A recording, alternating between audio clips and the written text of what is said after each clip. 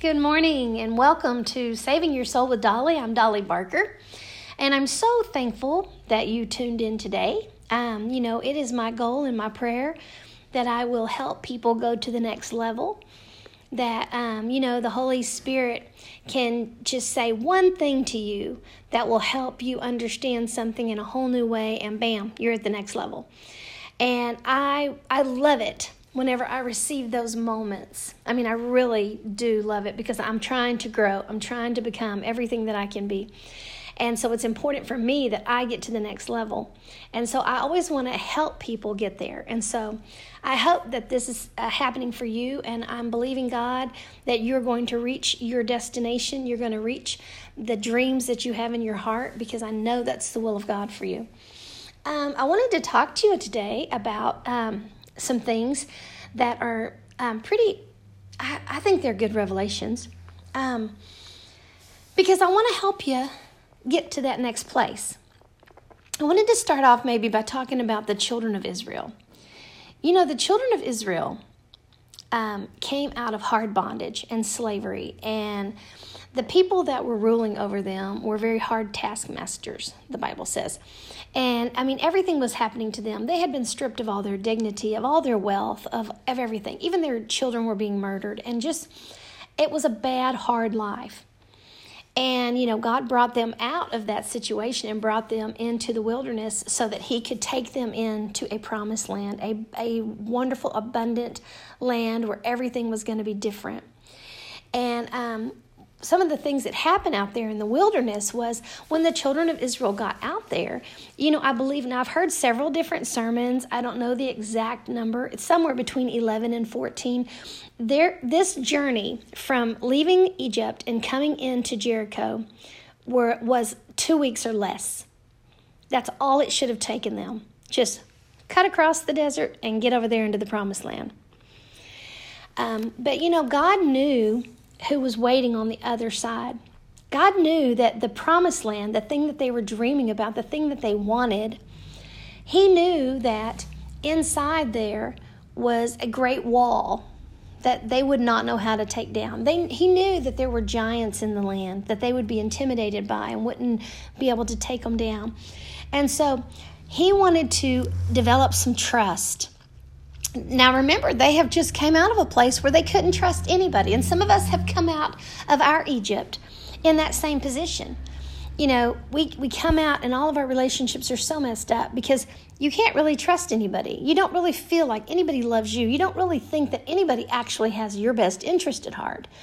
So we struggle with things like that. So one of the things that God wanted to do, He said, I'm gonna rain down manna every day. Just gather how much you need to eat today, but don't gather too much. Well, of course, the people in survival mode, because of their past experiences, went out there and gathered more than they needed.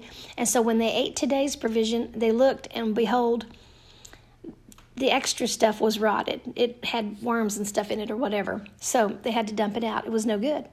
But then more manna would come down today so they could gather up some more. Until they learned how to quit trying to get more, just learn how to trust God today. So as they were learning how to trust God daily, this was important because He knew that when they saw the enemy, when they saw those walls, that they would want to run. They would not feel like they were the kind of people that could possess their promised land. But God wanted them to possess it.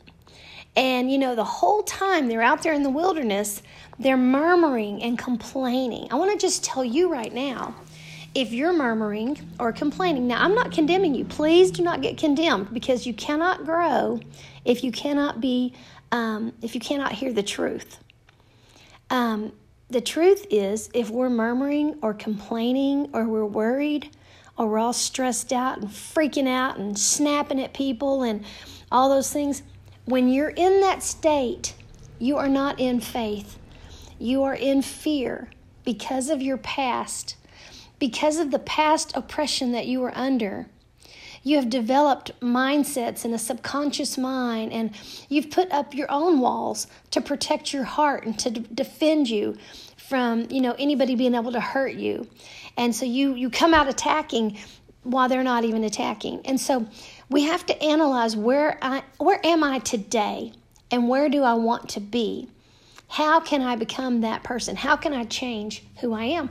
And what always helped me was when I realized that I was in not a good place. I am freaking out here. This is more than I can handle. I would take that and go into prayer and say, okay, God, I don't know what to do. I'm worried. I'm afraid this is going to happen. They're laughing at me. People are mocking me. I'm ashamed. I'm this. I would just lay it all out for him. And you know what God could do? He could say one thing and I would be fine. Perfect. Oh, yes. Praise God. Because perfect love, which who God is, casts out all fear. He can say one thing to you that will change who you are right now, the state of being that you're currently in. You can pull your Bible out and start reading it, and he will show you something that will change your viewpoint of what's going on right now. It'll change your attitude. It'll help you understand things. He wants you to get delivered from those things. He wants you to understand them. He wants you to recognize them, and he wants you to bring them to him and say, God, please help me fix this. Because he wants more than you do to fix this stuff. I have kids, and when they're going through stuff, I want to fix it. I don't want them to go through things like that. I don't sit out and plan and plot horrible things for them to go through so that I can teach them some great lesson. No, that's crazy. And people accuse God of that all the time. And that is nowhere even in his personality. But I can want to help them. And if they don't ask me for help, there is nothing I can do. I can't say anything. Oh, they'll get all so offended, And that's how we do God. He wants to take you to the next level, but you need to trust him. What the children of Israel did not realize when they were having to trust him every single day for manna, and they were griping and complaining because they wanted to get ahead in the old system way of operating instead of trusting God and getting ahead in the new system. They were murmuring and complaining. My son some time back told us, he said, it took them all that time, 40 years of walking around in the wilderness because all they did was gripe and complain. But the children of Israel that entered into the promised land, it only took them 7 days to defeat the whole thing because all they did was worship God. God knows he's taking you into a place that's going to scare you if you have to do it on your own. If you have to figure out how to knock the walls down at Jericho, if you have to figure out how to kill the giants that are behind that wall, if you have to figure out how to destroy their army, listen, you can't do it. And he knows you can't do it, but your old way of thinking will make you feel like you have to do it. So get another job, get 3 jobs, work 4 jobs. All these things that we do trying to win and get ahead, and they actually create more problems for us. Because we can't do it. I love it when Bill Winston says God's leading you into a place you can't take. He's leading you into a piece of property you can't afford. He's trying to take you to somewhere that is so much better than where you're currently at. But right now you need to start trusting the Lord. You need to take these things that you have that you're struggling with and give them to him. A lot of people say, well, you can't gripe and complain and all that stuff, and they condemn you for it. Listen. Be you, but recognize it for yourself. We're supposed to judge our own selves, not anybody else.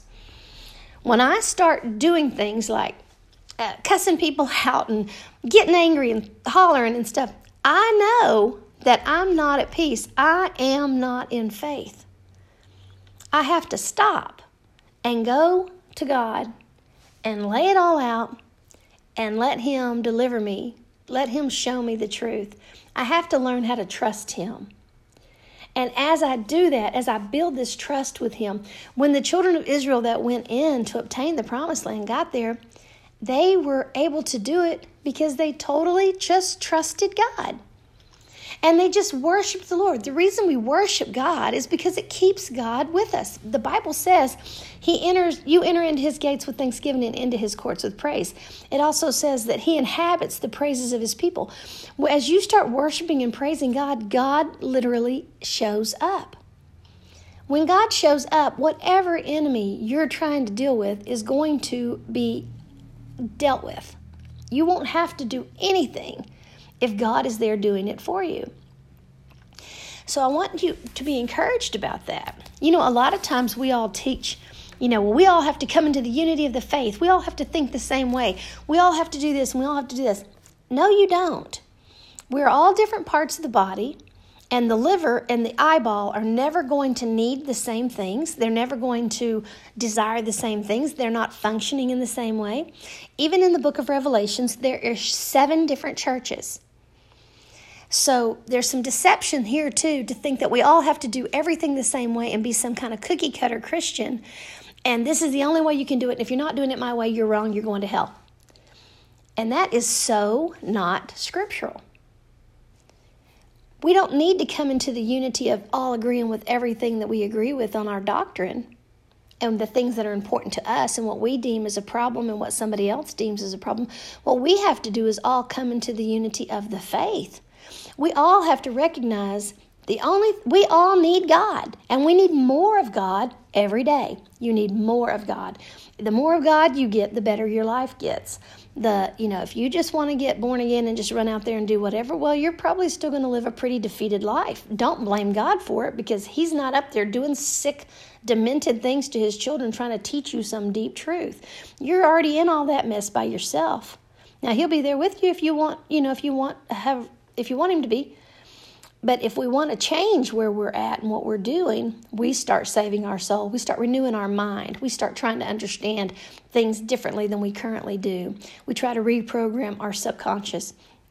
And all these things are things that the Bible teaches us, and we can learn all these principles. They all come directly from the Word of God.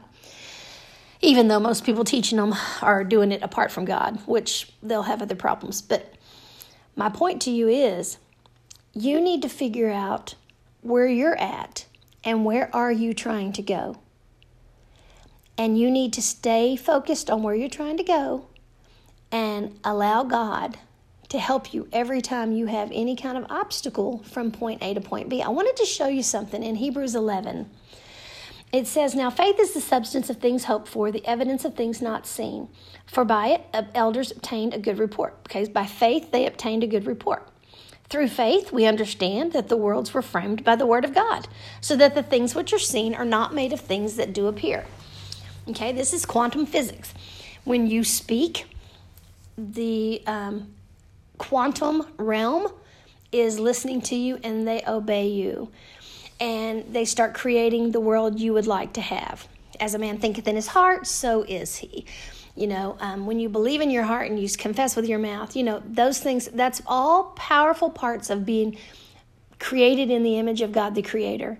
He created the world by speaking what he believed he wanted to see come to pass, and we're created in his image. So that's what we should do in our world. You should be declaring over your world what you would like to see. But I wanted to show you something here, because here is a little situation that so many people struggle with, and it's this way in every area of your life. It goes on in verse 4. It says, "By faith Abel offered unto God a more excellent sacrifice than Cain, by which he obtained witness that he was righteous, God testifying of his gifts, and by it he being dead yet speaketh." God talked to Abel after Abel was dead. If you remember the brothers, Cain and Abel, Adam and Eve's kids, they both brought sacrifices to God. God was pleased with Abel and said something about it, and his brother got jealous and took a rock and hit him in the head and killed him. And so, but after Abel had died, he was still speaking to God. God was still in relationship with him. But then it goes on here and it says in verse 5, "By faith Enoch was translated, that he should not see death. And he was not found, because God had translated him. For before his translation, he had this testimony, that he pleased God." So just the next chapter over, this is Genesis 4 and then Genesis 5. there's a guy named Enoch, and he walked with God, and he didn't die. The Bible says he just translated. He just walked off and went with God. And like Elijah did, and Jesus did after the crucifixion, when Jesus came back and lived on the earth for 40 days, whenever he left here the second time, he just translated. He just went away. He raptured. And, there is coming a day when the church that's in the earth will rapture. But so there are people that will defeat death themselves. But my point to you is Abel and Enoch both pleased God. Whether one of them thought you have to go by the grave or one of them thought you could rapture, they both pleased God. It says, but without faith it's impossible to please him. For he that cometh to God must believe that he is, and that he is a rewarder of them that diligently seek him. So whether or not you believe, let me just give you some examples, because what I was thinking about when I came on here today was I know how many people believe it is the will of God for them to have finances. But I also know that there is an entire big portion of the Christian popularity that believe that they should not have finances. And I'm just here to tell you right now, both of those thoughts take faith. The ones where you don't have to have finances, you better have some faith, because you're having to believe God that he's going to take care of you, and he's going to feed you every day, and he's going to take care of your children, and you're going to have the things you need. And by faith, they absolutely can walk in that. But then there's another group of people that believe we have to have the money because we have to pay to spread the gospel. We have to pay to establish churches and to feed the children and all the things that they do. So they believe that they have to have excessive amounts of wealth in order to serve God the way that they feel called to serve God. I'm telling you right now, both of them are in faith. Both of them. And both of them please God. And so here's what happens. You get this sect of people over here that are saying, well, if you're not believing for finances, you're wrong. And you got people over here saying, if all you do is talk about finances, you're wrong. I'm telling you, Abel and Enoch both could have argued about that with their situation. But God says they were both right. And you both can be right also.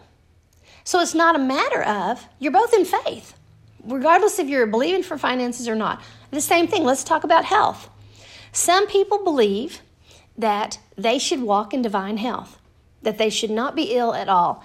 They should be the epitome of health. They've been redeemed from sickness. They've been redeemed from the curse. Other people feel like they should just accept what comes on them and just, try to walk it out and just serve God anyway and be happy and be content and not complain. Okay, again, both of those people are trying to have a relationship with God that pleases God and works for them. And according to what they believe, they can have either way. Now, you have these people over here that believe in divine healing, and they're like condemning the people that don't.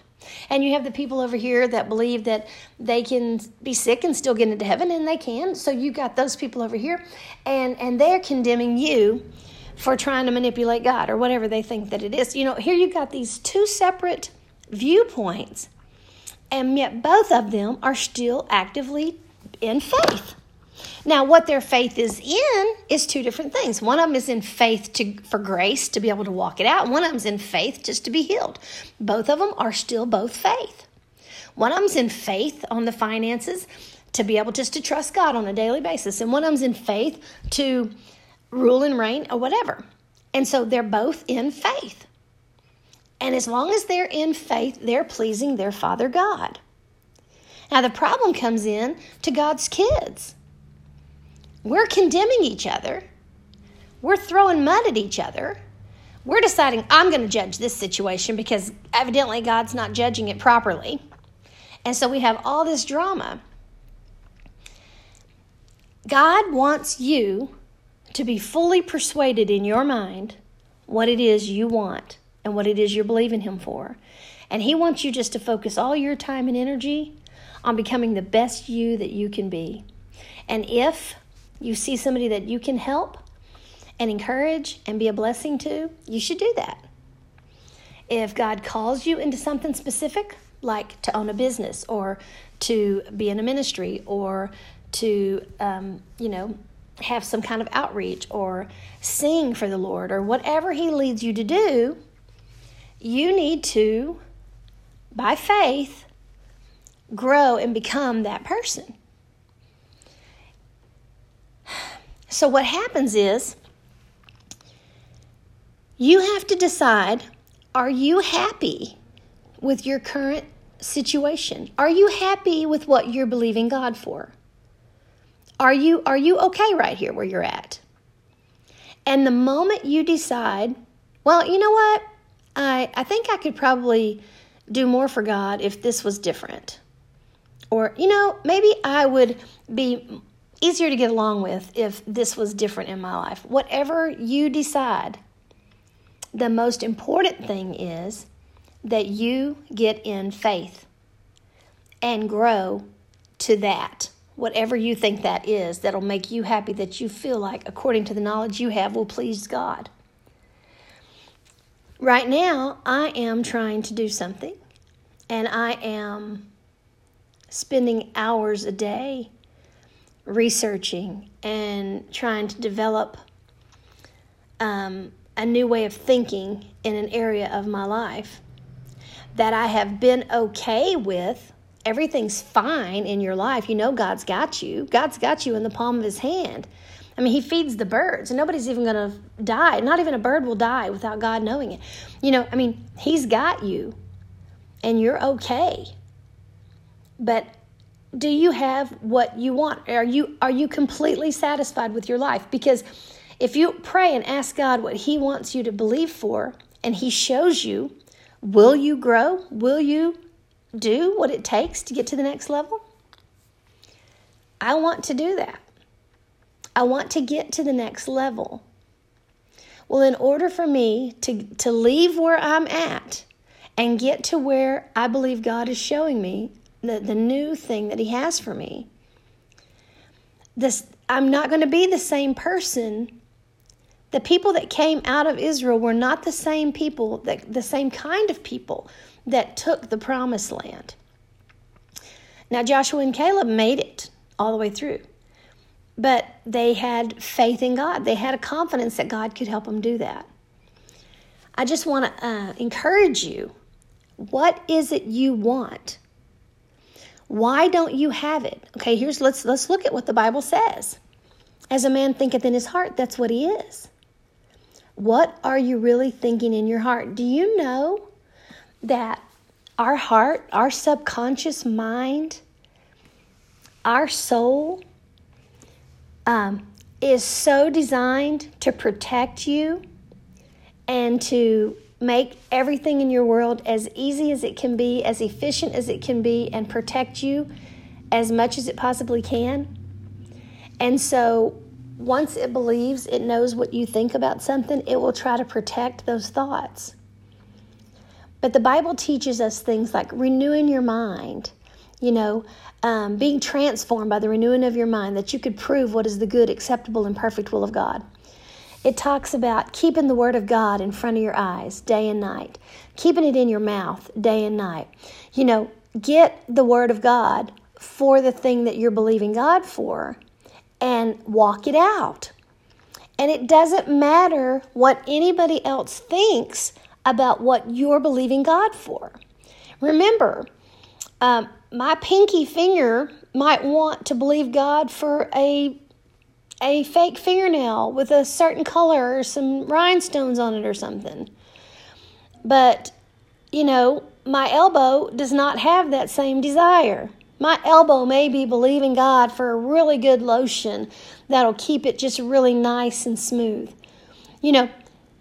Whatever the part of the body of Christ you are, the things that you want and the things that you desire are not going to be the same things that anybody else has. And I look around and I notice how many people all start looking just alike, and because they're trying to obtain what somebody else thinks is the right thing to be, instead of being themselves. And you have to figure out what will honestly make what you're trying to do for God easier, more efficient, more productive, bring more satisfaction to you and to your family. And you have to decide what that is, and then you need to soul search. God, why am I here when I desire to be here? And let Him show you. Okay, God, I see this in my life, and it's fighting against what I'm trying to believe you for. If you're stepping out to try to believe God for just anything, like a new pair of shoes, well, you may have a mindset that says that having anything extravagant is wrong. And so, first of all, you won't even be able to believe God for an expensive pair of tennis shoes unless you deal with that thought, unless you deal with that tree, that limitation that's growing in your life. God wants to remove the limitations out of your life, and the way you do that is by repenting, and not in a messed up way. It is like, go to the Lord and say, God, you know, I believe that you want me to have these new tennis shoes, and I am having a hard time believing you for them because I feel guilty.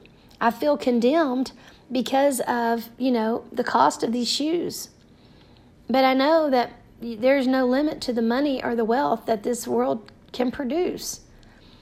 So would you please take that limitation out of my life? I repent of even allowing it to get in there in the first place. I don't know when the enemy put that mess in me. When I was a child, when my parents were broke and they were hollering at me about something, did I believe then that I could never have anything nice, or I was ashamed? You know, remove that from me. Take that out of my life. I repent of it. The Bible says repentance, it's an axe. It's laid at the root. And it'll cut that thing out and remove it from your life. And then you need to say, God, sow into my life seeds of abundant provision, because I know you always give us the best. And you know, you can look at Jesus, the clothes that he was wearing, and I know everybody wants to think that he was poor. The clothes that he was wearing were so nice that the tradition was when they killed somebody, they didn't need their clothes anymore, so the guards would tear the fabric and share it among themselves so they could take a piece of that fabric home, and so their wives could make something out of it or whatever. But Jesus' garment was so nice because it was woven in one thing all the way up that the guards are like, no, don't tear that. Man, they gambled for it because they wanted the whole thing. It was a nice piece, and it was the best, man. It was the best. And so it was okay for him to wear the best. He still did exactly what he was called to do. He still walked out the perfect will of God for his life, even though he was okay financially. And, I just want to encourage you. Sometimes the limits that you have, you're not even aware of what kind of limits they are. You know, God led the children of Israel out of Egypt into Jericho, a land that flows with milk and honey, a land that was prosperous and blessed and successful, and had everything to a quality degree. And so, don't get condemned because you want something nicer. If you're all stressed out and freaking out, and you're all, you're hard to be around all the time because you're broke and you don't know how you're going to pay your bills, then I want to suggest that you either get in charge of your flesh and don't buy anything else until you get yourself straight, which is very difficult to do. Or I suggest that you talk to God about helping you learn how to increase your life financially without you losing your soul, without you turning against God. You're going to have to learn that you can trust God. That you can trust God where you're at now, then you can trust God where you're going to be at then. That God is trustworthy, that you're safe, that He's got you in the palm of His hand, that He loves you with an unconditional love, and that He's going to help you, because He says in the Word, if you're faithful with little, you'll be faithful with much.